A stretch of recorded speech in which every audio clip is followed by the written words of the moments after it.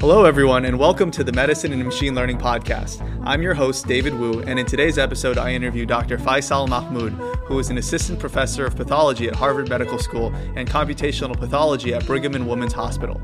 Dr. Mahmood recently published an exciting new paper in Nature this year, where him and his team built a deep learning model to accurately identify tumors of unknown origin on pathological slides. Pathology is one of the central pillars of medicine, and here we really dive deep into how machine learning is pushing the boundaries of the field and our abilities to diagnose and recognize tumors. I was a little worried that these algorithms would one day take my job as a budding clinician, but Dr. Mahmood reassured me that they would augment and amplify rather than replace me. So thank you, Dr. Mahmood. Anyways, I hope you all enjoy this episode.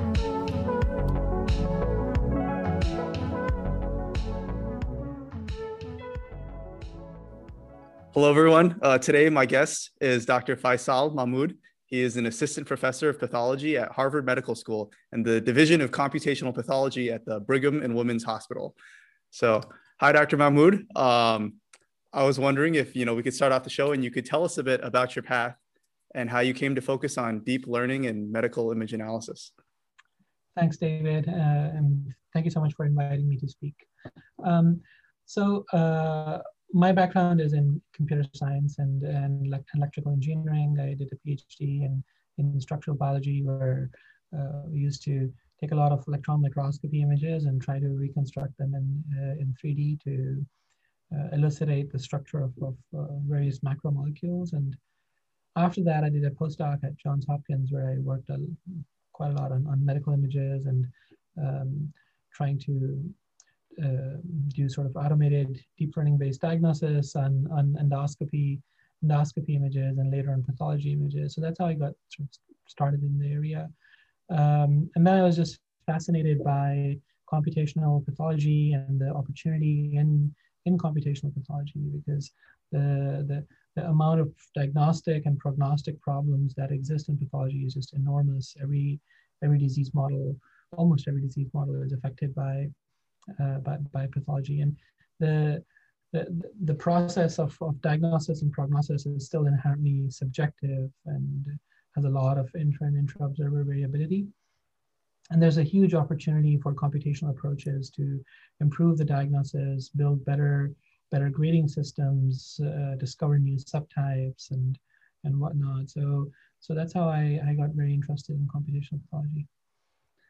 Yeah, I was wondering if we could kind of back up for a second, if you could just give us in your own definition, how would you describe or define computational pathology?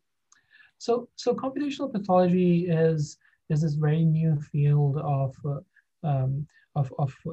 you can subcategorize it as being a field of computational biology or a subcategory of machine learning in medicine in general, where you can analyze pathology images, pathology specimens that are typically analyzed by humans subjectively in sort of an automated manner. It can be automated analysis, screening tools which would screen out particular patient cases, or it could also be assistive tools that would assist pathologists in making their determinations. So that's one arm of computational pathology. The other arm is related to discovery. So throughout the history of medicine or throughout the history of pathology, the way new disease models, new subtypes, subcategories of patients have been discovered is that someone goes in and looks at large amounts of data, and over time they figure out that patients who have a particular kind of a morphology associate with a certain kind of an outcome, and if given treatment A, they respond. If given treatment B, they might not respond. So a lot of this process happens over a very long time. So computational pathology offers the opportunity to automate a lot of that and use large cohorts of patients and discover common features or common morphologic features across these patients on its own.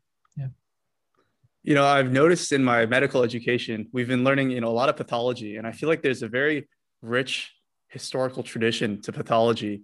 Mm-hmm. And of the different, subspecialties of medicine, I feel like pathologists, I'll give an example. I think there's a lot of named a lot of like eponymous named things in pathology. Like, you know, for you have Schiller-Duvall bodies, you have like Kimmelsiel-Wilson nodules, or, you know, I feel like there's always a story behind it too, and how like they name these things. And I'm curious, like, do you think computational pathology is it like in a weird way continuing this tradition? Um, I don't know, like, I guess how would you, I mean, like, what got you interested in pathology?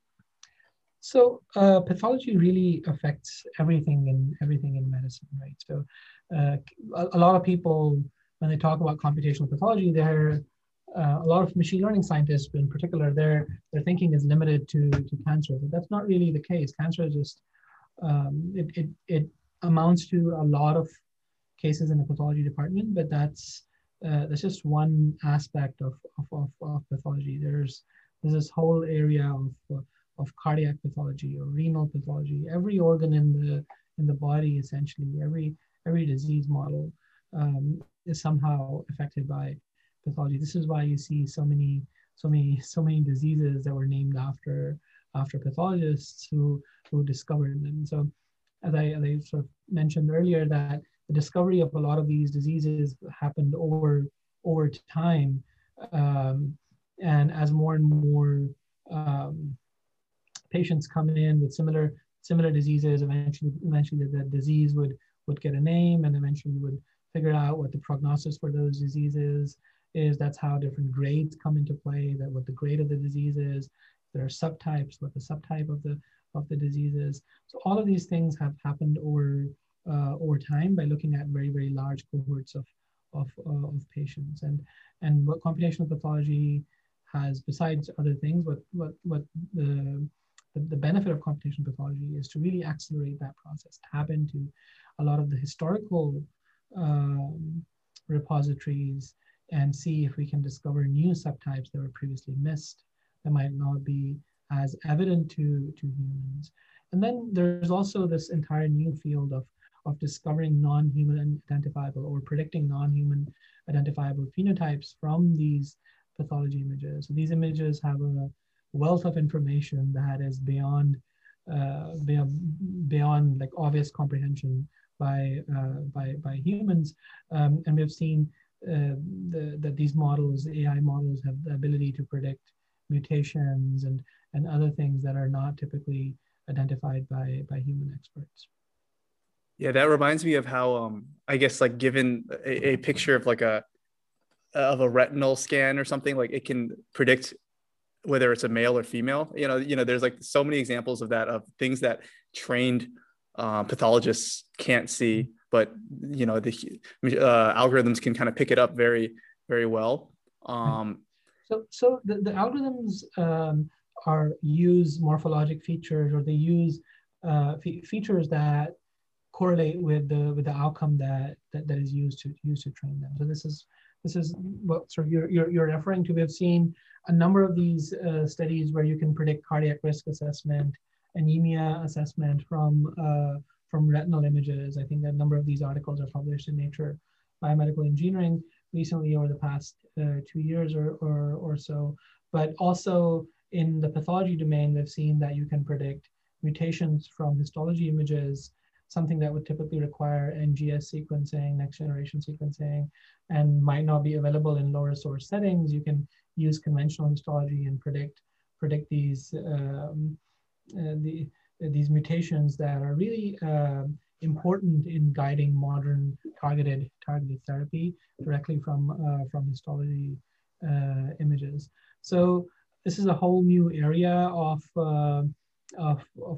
trying to predict non-human identifiable phenotypes, and I think we're just beginning to scratch the surface of what we can do. So I think the future is heading towards making very informed predictions of response to treatment, immunotherapy, for example.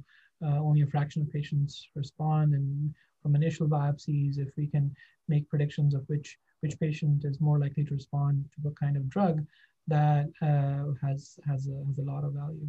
Yeah.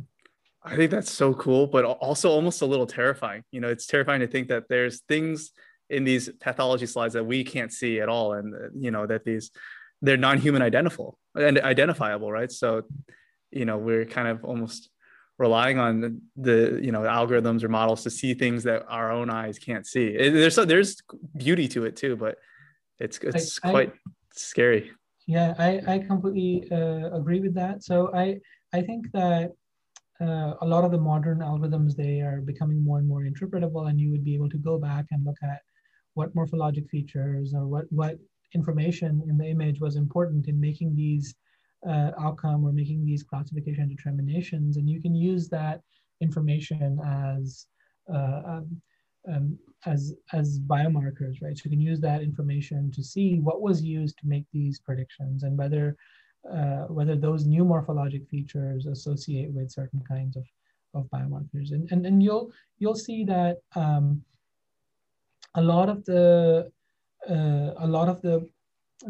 the, the disease subtypes, grades, and features, human identifiable features that we have identified over the years are inherently not very complex. A human can memorize them, look at them, but there can be a lot of confounding features if X then Y, and all of these things that an algorithm or a model that's trained on these images can do, but we are not able to identify them. So it is possible that the algorithm is initially used to identify these features. Then we go back and look at what features were important in making these determinations, and then you can train a human to identify features too.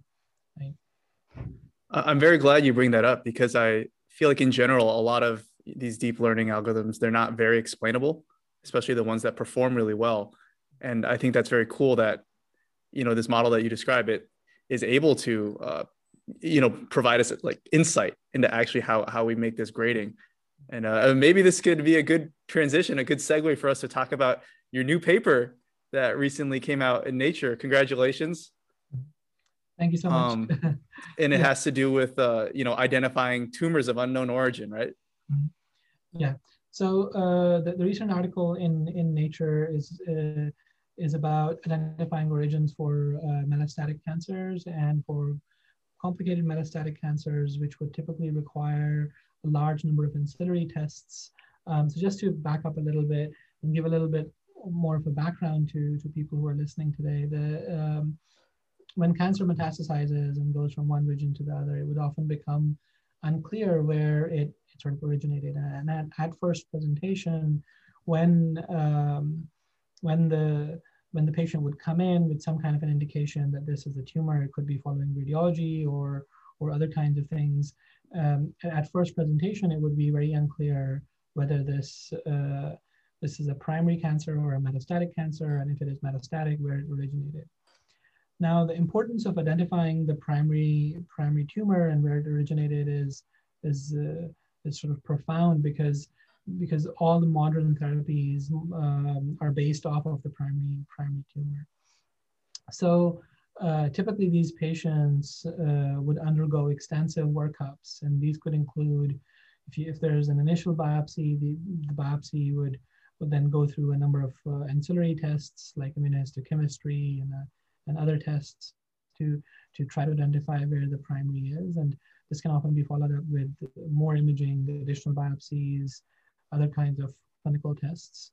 And it can take a while to identify where the origin is. And during that time, the patient can't be treated. The other thing is that if the primary is not identified, these patients are also not eligible for a lot of the clinical trials, which require the primary to be identified, because the treatments are specific to the primary. So it's very important to identify the primary, and the typical workflow can be slow. So what we did was that we trained a deep model for 18 different primary origins using a lot of patient cases. We used histology slides, and given a new histology slide, we can make a prediction for where the origin is, as well as whether the case is primary or metastatic. And we get top 3 or top 5 origins. So the model will tell us what the most likely origins are, and that basically has 2 kinds of uses, right? The first use is that we can In research-rich settings like here in the US, where we have a lot of ancillary tests and pathology expertise readily available, we can use that information to guide next steps. We can use it to order IHC tests in a more informed way, or consider particular hypotheses for where the origin is that we might not have considered earlier. And in resource constrained settings, we can use this to assign a primary differential. IHC, you said it was immunohistochemistry, right? Right. Okay.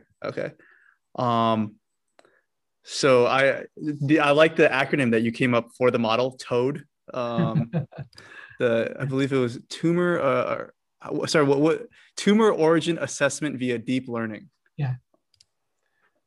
And I think it's awesome what you've accomplished with this paper. To just kind of give some context, I'm currently preparing for my board exams, and sometimes what we have to do is like, identify where this tumor is from. Like they'll show us a slide of like a clear cell carcinoma or something in the kidneys, and I wish I could have this model for my exam, like to use it, because it would be very handy.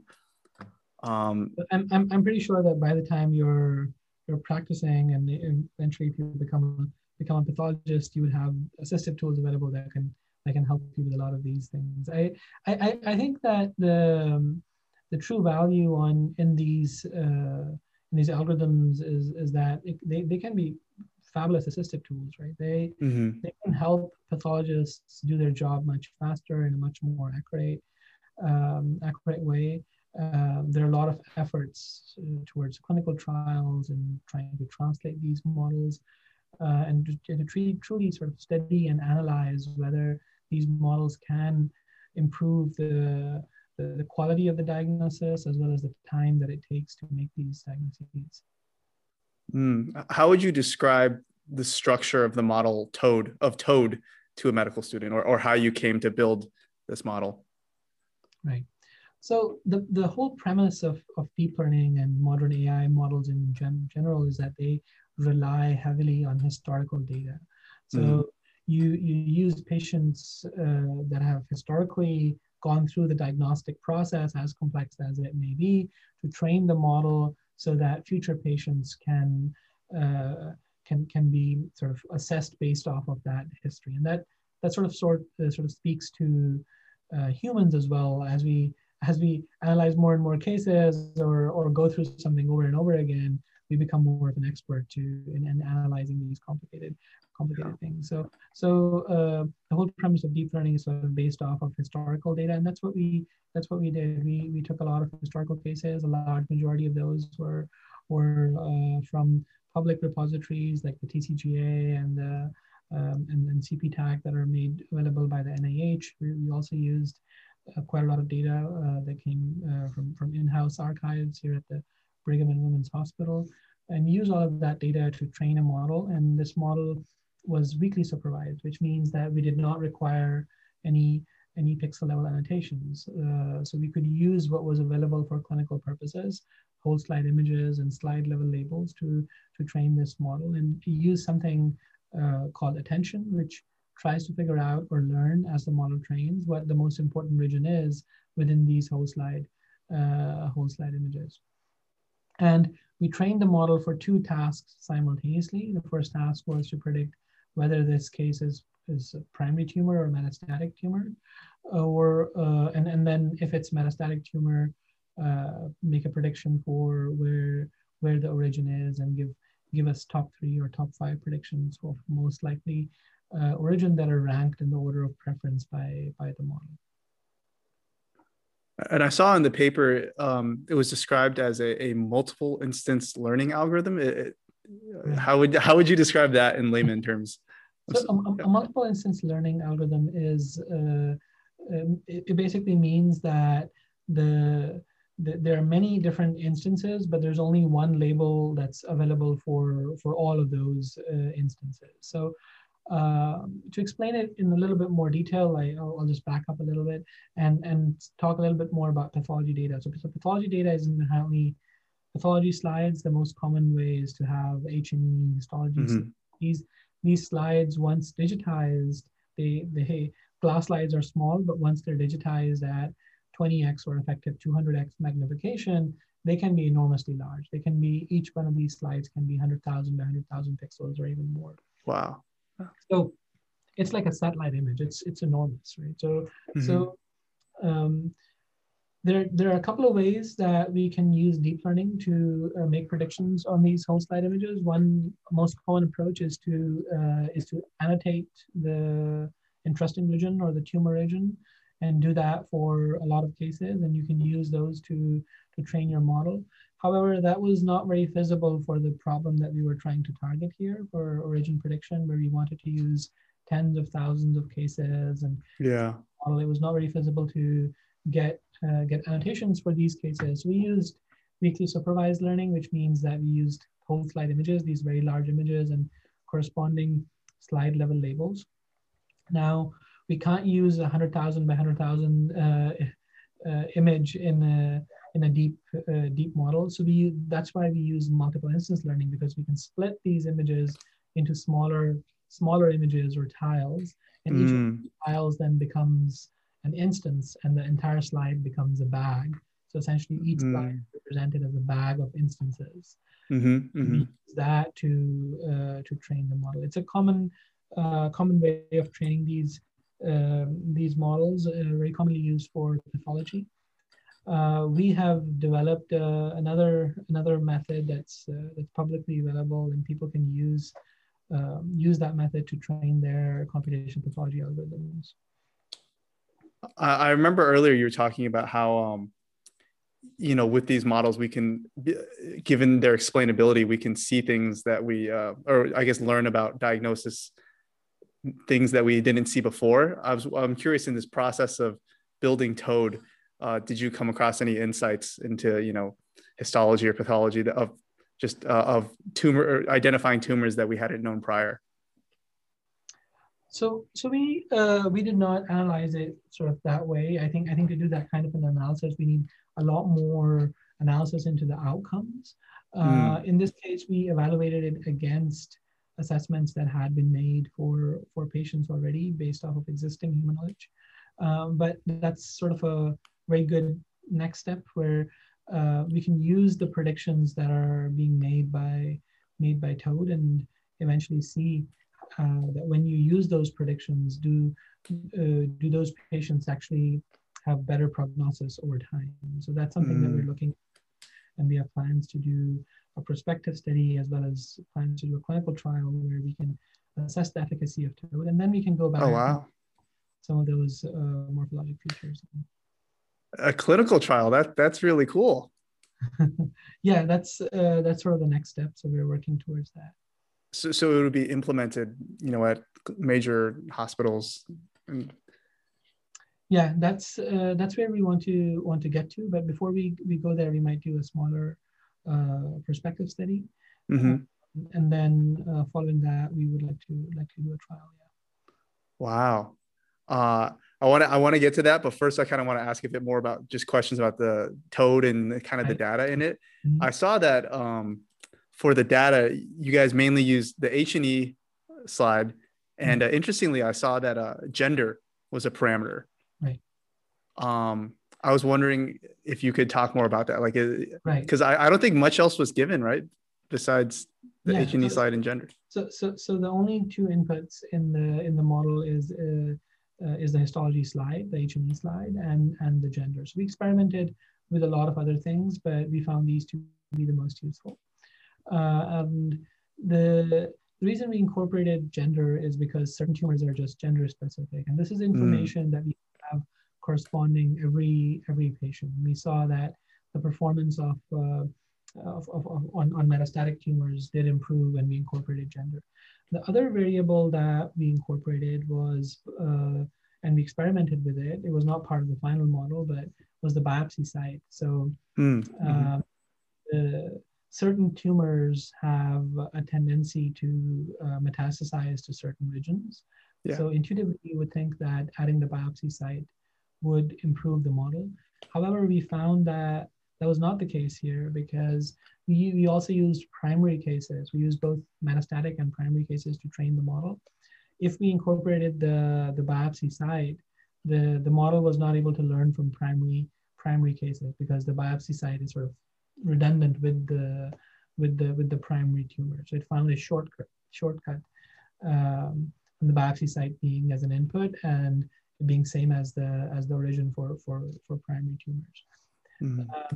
But in the study, we have some of this analysis where we incorporated in additional information and then did sort of deeper analysis into what's the effect of incorporating these covariates. Yeah.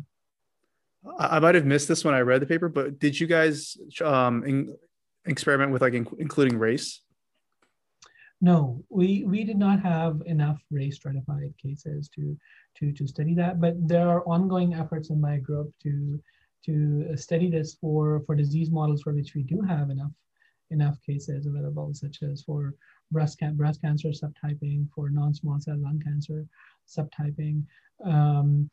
And we are finding that there are disparities, and we're trying to see where do these disparities sort of lie within the model. This is a sort of a very exciting and a hot area to make these AI models more equitable. Yeah. Yeah, we're definitely exploring it. Yeah.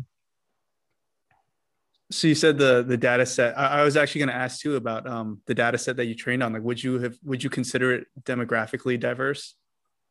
So it's representative of the population. I think that the data that comes from the TCGA and CPTAC, the large consortia that are made available by the NIH, it's quite representative of the population. And the data, in-house data, is representative of the population here in the Boston area. However, they are sort of heavily skewed. They're not balanced in terms of race. I think to build more equitable models, we need to have data sets that are more balanced by race, but also come up with more sophisticated algorithms and computational methods that would take that into account when sort of race balanced data sets are not available. I guess going back to I want to hear more about, plans for clinical trials and that kind of stuff. I'm curious, like what do you think are the next steps for this project? Right. So there are a number of different next steps that we are pursuing. So the first one is to do this multimodal. So we are planning on incorporating genomic information to the extent that is available for these patients. And there have been a number of studies which have used NGS data to make origin predictions. The benefit of using H&E or just H&E is that we can make these assessments in lower source settings and early on before genomic testing is sort of conducted for these patients. And the sort of one direction we have is that how can we incorporate histology and genomics and see if the predictions would improve, and to what extent do they improve, and what's the benefit of having these additional modalities in there.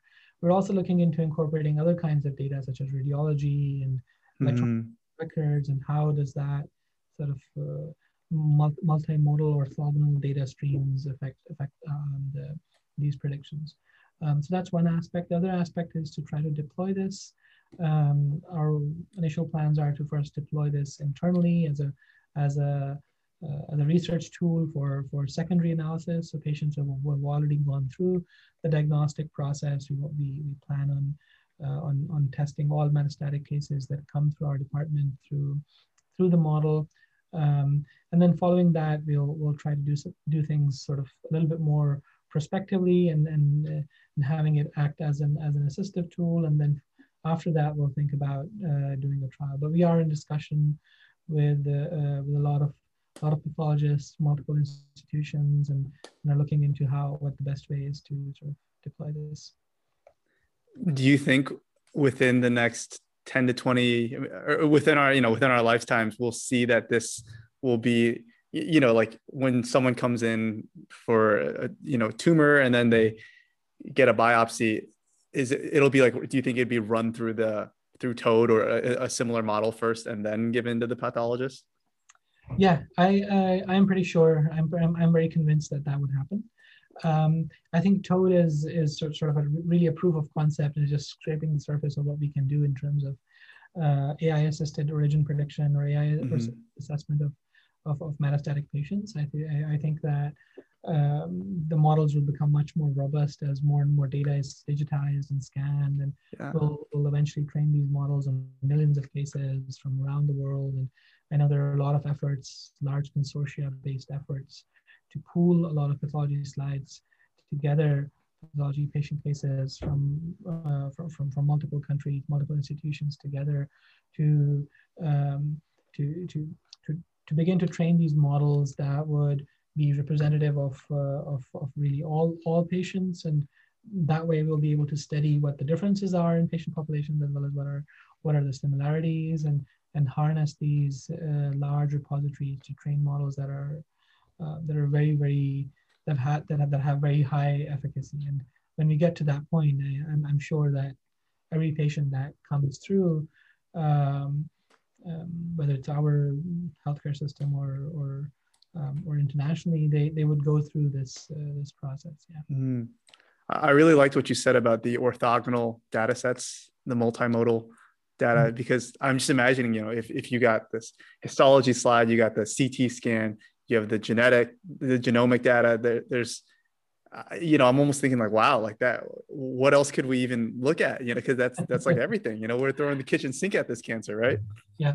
So I think that we have all of these data streams, but they're not really intertwined. So they're the link between these data sets is still sort of established by a human. So you can have CT data, and you can have pathology data and genomics and all of these, and a human would go in and look at all of this information and distill out what the best course of action is for the patient. And as we've seen, that these data sets, these have a wealth of information that are not human identifiable. And how well can you recognize those patterns?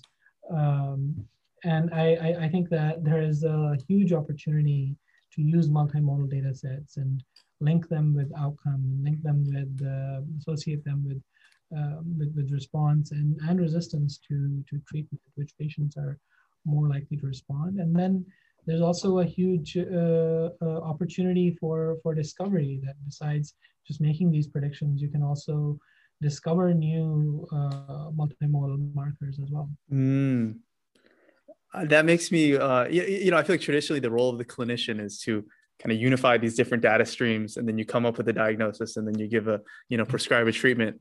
And I feel like it almost seems like this, it seems almost like a little bit of a holy grail of AI in medicine is to, kind of come up with this like mega algorithm that can unify all these data streams and like provide the best care possible. Do you think that one day that, we might be replaced as physicians? No, I don't think that any of these technologies are meant to replace clinicians. I think these are meant to be assistive tools. So I think pathologists would be able to do their job in a much more efficient way if they don't have to look at these basic screens.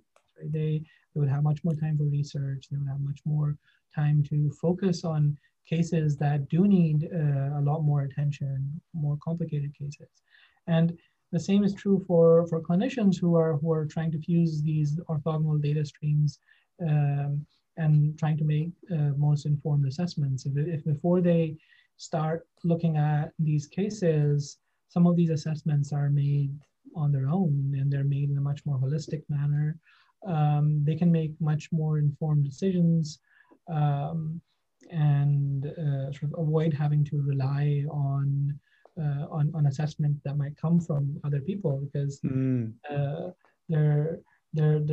assessment they're getting is also subjective, that someone else might have looked at. So the degree of subjectivity in these assessments is huge, and by having computational assistive tools, you're sort of reducing that subjectivity at every point.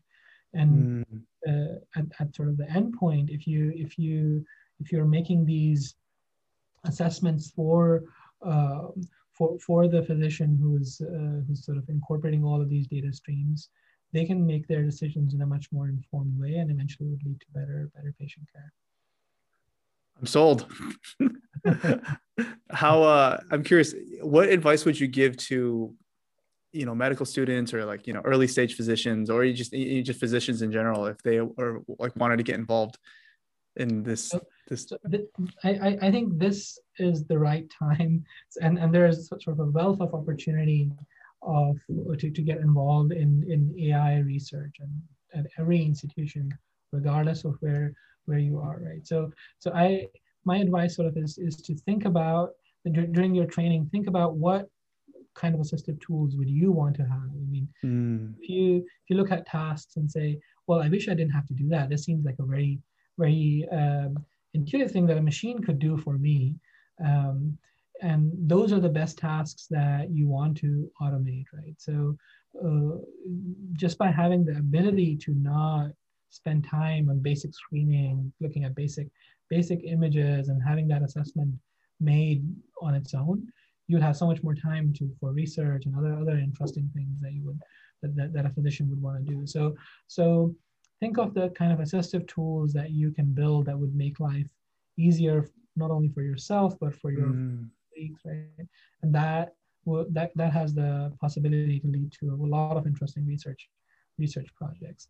And I think this is a very interdisciplinary area. So machine learning researchers, computer vision scientists, people in applied mathematics, they all have to work together with the clinicians to sort of advance this field. So because it's so interdisciplinary, there's a huge amount of opportunity for med students or residents to get involved in this area. Another question I had is, what would you say is your dream research project? That's an interesting question. So my dream research project is to build an AI model for human pathology. I think we're at a point where it's possible for us to train a AI model for pathology that has 10,000 classes or even more, given the availability of the data. And the only thing that's holding us back from doing that is the availability of data. We've seen consistently with computer vision data sets that reach 10,000 categories or classes or even more are able to make almost perfect predictions. I think that pathology is no different. I think we would have the ability to do that given enough data. That's one thing. The other thing is that we would also be able to discover a lot more than what we currently know. Yeah. That I keep thinking of, kind of the historical pathologist of like the 1800s and the 1900s, where I feel like it was a dude sitting at his or a woman, man or a woman, sitting at the microscope and looking at like slides, and then kind of realizing, oh hey, I keep seeing like Reed Sternberg cells, or I guess these bilobe nuclei. Oh, I'm going to call them after me, and then it turns out they were related to this pathology. No. But it seems like maybe in the future it'll be these models that discover these salient findings. And I'm curious, one, what did they get named after?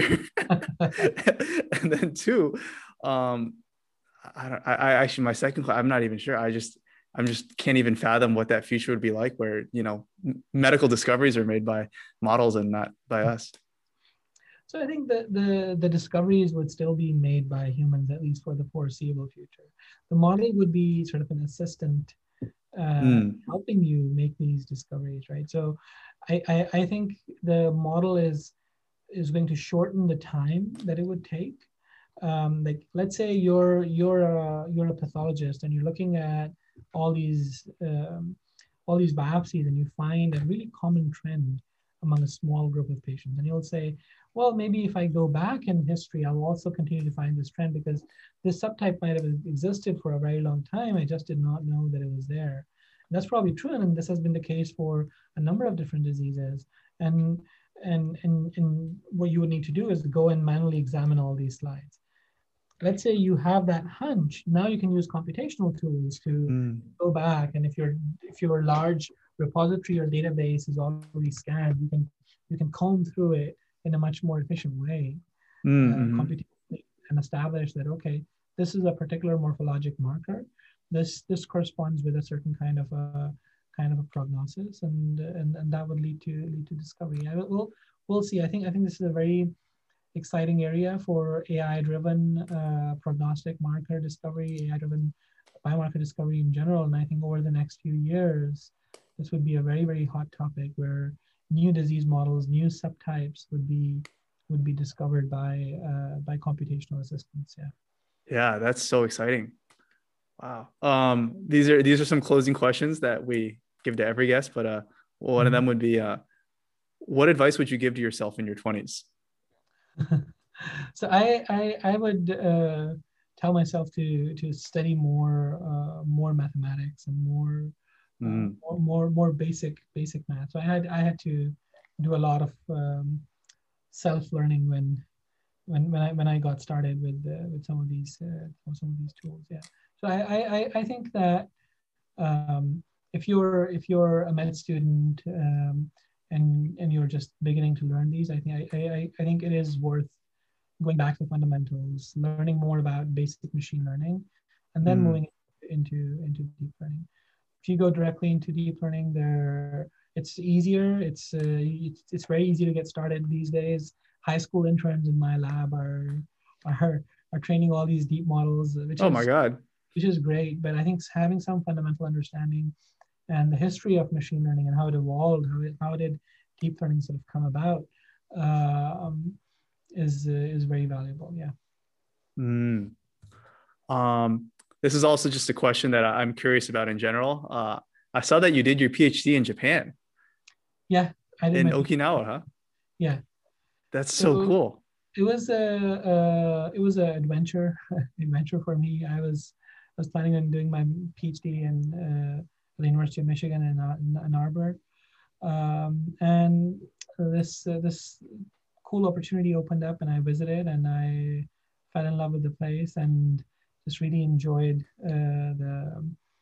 the diversity. I really enjoyed the the the thinking of the institution. It was very, Mm. very international. There were faculty from all over the place, and so interdisciplinary. I might never have worked in medical machine learning, and might still be working in electrical engineering if I did not go there. So yeah, Oh, you really. started out in electrical engineering. Yeah, I started out in electrical engineering. Wow.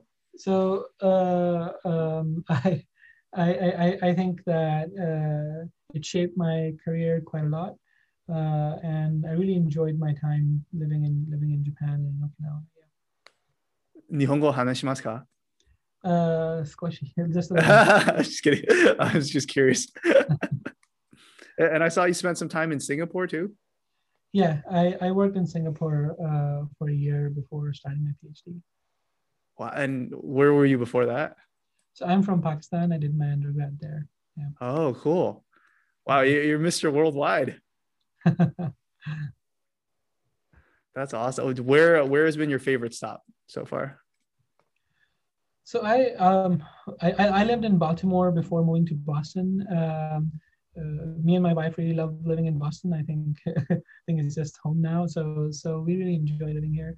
Um, we also really enjoyed living in Baltimore. I was at Johns Hopkins, and my wife used to work in DC. So yeah. Mm. Mhm. Is there anything that you'd like to close with, or like to tell our listeners? Um, I would say that this is a very, very exciting area. I think that there's a huge opportunity for people to get involved. And it's also a very impactful area. So what you do in medical machine learning has quite a lot of impact. So I think that going forward, we're beginning to learn that these models, the AI models in general, are very, very uh, predictive of tasks that humans are typically capable of doing, as well as tasks that our humans are not capable of doing. I think going forward, we want to start, besides just expanding these models, besides just sort of growing the arsenal of tools that we're building using artificial intelligence, we also need to investigate their limitations, the biases that exist in these tools and methods, and how can we develop better methods that are, as I said, more equitable and would be applicable to all patients and scenarios. Yeah, besides that, I'd say that if you're a PhD student finishing your PhD, and my lab is looking for a lot of postdocs, so Oh, nice. please consider applying. Yeah. I'll be sure to include that too in the description. Yeah. Yeah. Thank you so much, Dr. Mahmood. I hope that one day, years from now, maybe you'll have a pathological finding named after you. Maybe there'll be like the Faisal Mahmood body, maybe. Thank you so much for having me. Thanks.